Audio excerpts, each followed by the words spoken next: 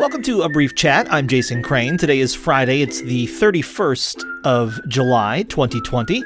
Lovely to have you aboard. We'll get to today's poetry in just a moment, but first a look back at this day in radical history via the Slingshot Collective Day Planner. On this day in 1885, Louis Riel, a Canadian folk hero, made a speech during a treason trial affirming the rights of the Métis people. So today, given that John Ashbery's birthday just passed a few days ago, I thought we would listen to a few poems by John Ashbery. These are taken from a recording at the Living Theater in New York City, September 16th, 1963, and found at the Pen Sound Archive. I'll put links to that in the show notes.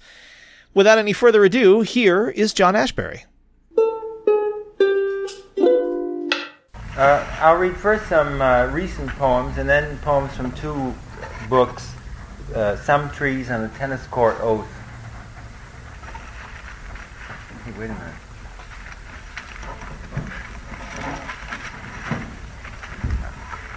The first one is called Rivers and Mountains. On a secret map the assassins cloistered, the Moon River was marked near the 18 peaks and the city of humiliation and defeat. One ending of the trail, among dry papery leaves, great brown quills like thoughts, in the melodious but vast mass of today's writing through fields and swamps, marked on the map with little bunches of weeds. Certainly squirrels lived in the woods, but devastation and dull sleep still hung over the land. Quelled, the rioters turned out of sleep in the peace of prisons, singing on marble factory walls, deaf consolation of minor tunes that pack the air with invisible heavy rods, pent in some sand valley from which only quiet walking ever instructs. The bird flew over and sat. There was nothing else to do. Do not mistake its silence for pride or strength, or the waterfall for a harbor full of light boats that is there, performing for thousands of people in clothes, some with places to go or games. Sometimes over the pillar of square stones, its impact makes a light print. So going around cities to get to other places, you found it all on paper, but the land was made of paper, processed to look like ferns, mud, or other, whose sea unrolled its magic distances and then rolled them up. Its secret was only a pocket, after all, but some corners are darker than these moonlit nights, spent as on a raft in the seclusion of a melody, heard as though through trees, and you can never ignite their touch long, but there were homes flung far out near the asperities of a sharp rocky pinnacle, and other collective places, shadows of vineyards whose wine tasted of the forest floor, fisheries and oyster beds, tides under the pole, seminaries of instruction, public places for electric light, and the major tax assessment area wrinkled on the plan of election to public office, 62 years old, bath and breakfast, the formal traffic, shadows to make it not worth joining after the ox had pulled away the cart. Your plan was to separate the enemy into two groups, with the razor-edged mountains between. It worked well on paper, but their camp had grown to be the mountains and the map, carefully peeled away and not torn, was the light, a tender but tough bark on everything. Fortunately, the war was solved in another way, by isolating the two sections of the enemy's navy, so that the mainland warded away the big floating ships. Light bounced off the ends of the small gray waves to tell them in the observatory about the great drama that was being won, to turn off the machinery and quietly move among the rustic landscape, scooping snow off the mountains, rinsing the coarser ones that love had slowly risen in the night to overflow, wetting pillow and petal, determined to place the letter on the unassassinated president's desk so that a stamp could reproduce all this in detail down to the last autumn leaf, and the affliction of June ride slowly out into the sun-blackened landscape. They dream only of America. They dream only of America, to be lost among the 13 million pillars of grass. This honey is delicious, though it burns the throat. In hiding from darkness in barns, they can be grown-ups now, and the murderer's ashtray is more easily the lake, a lilac cube. He holds a key in his right hand. Please, he asked willingly. He is 30 years old. That was before we could drive hundreds of miles at night through dandelions. When his headache grew worse, we stopped at a wire filling station. Now he cared only about signs. Was the cigar a sign? And what about the key? He went slowly into the bedroom. I would not have broken my leg if I had not fallen against the living room table.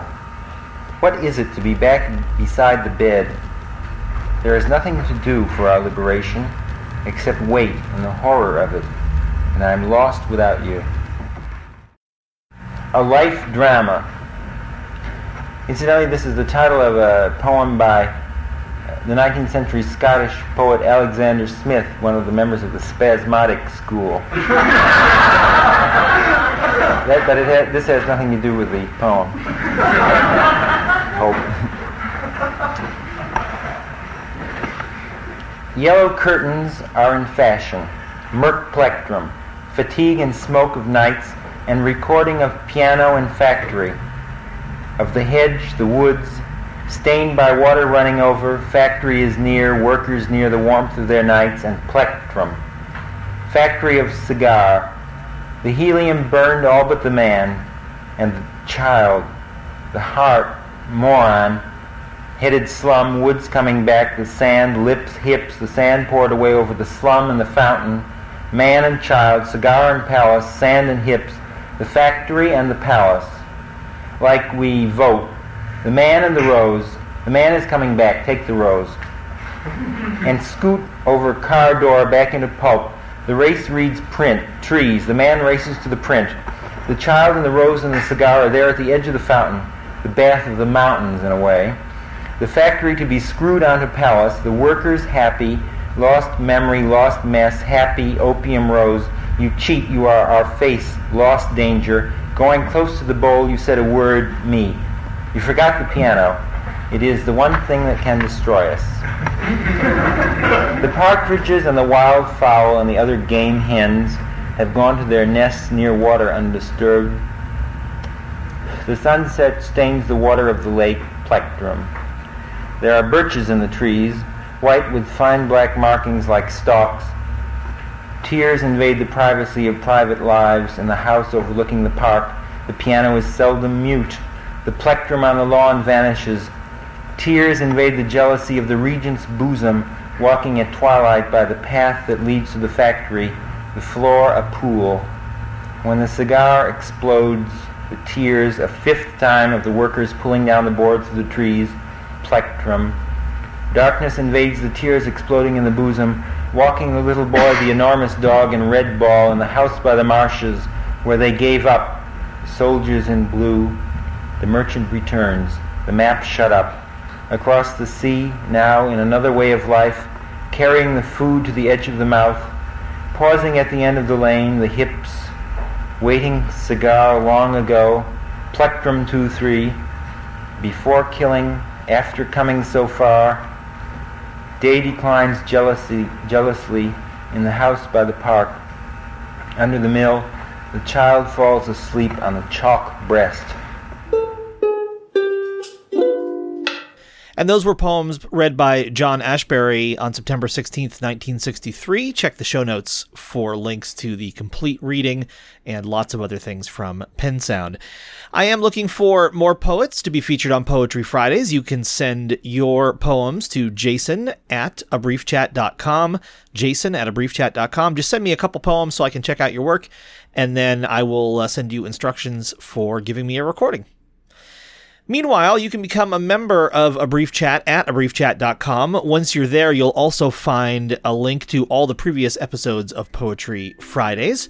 You can also find the show's new YouTube channel by clicking on ABC on YouTube. If you are a member, you'll hear from me again tomorrow. If not, it'll be Monday. I hope you have a fabulous weekend. I love you. A better world is possible, but we have a lot of work to do.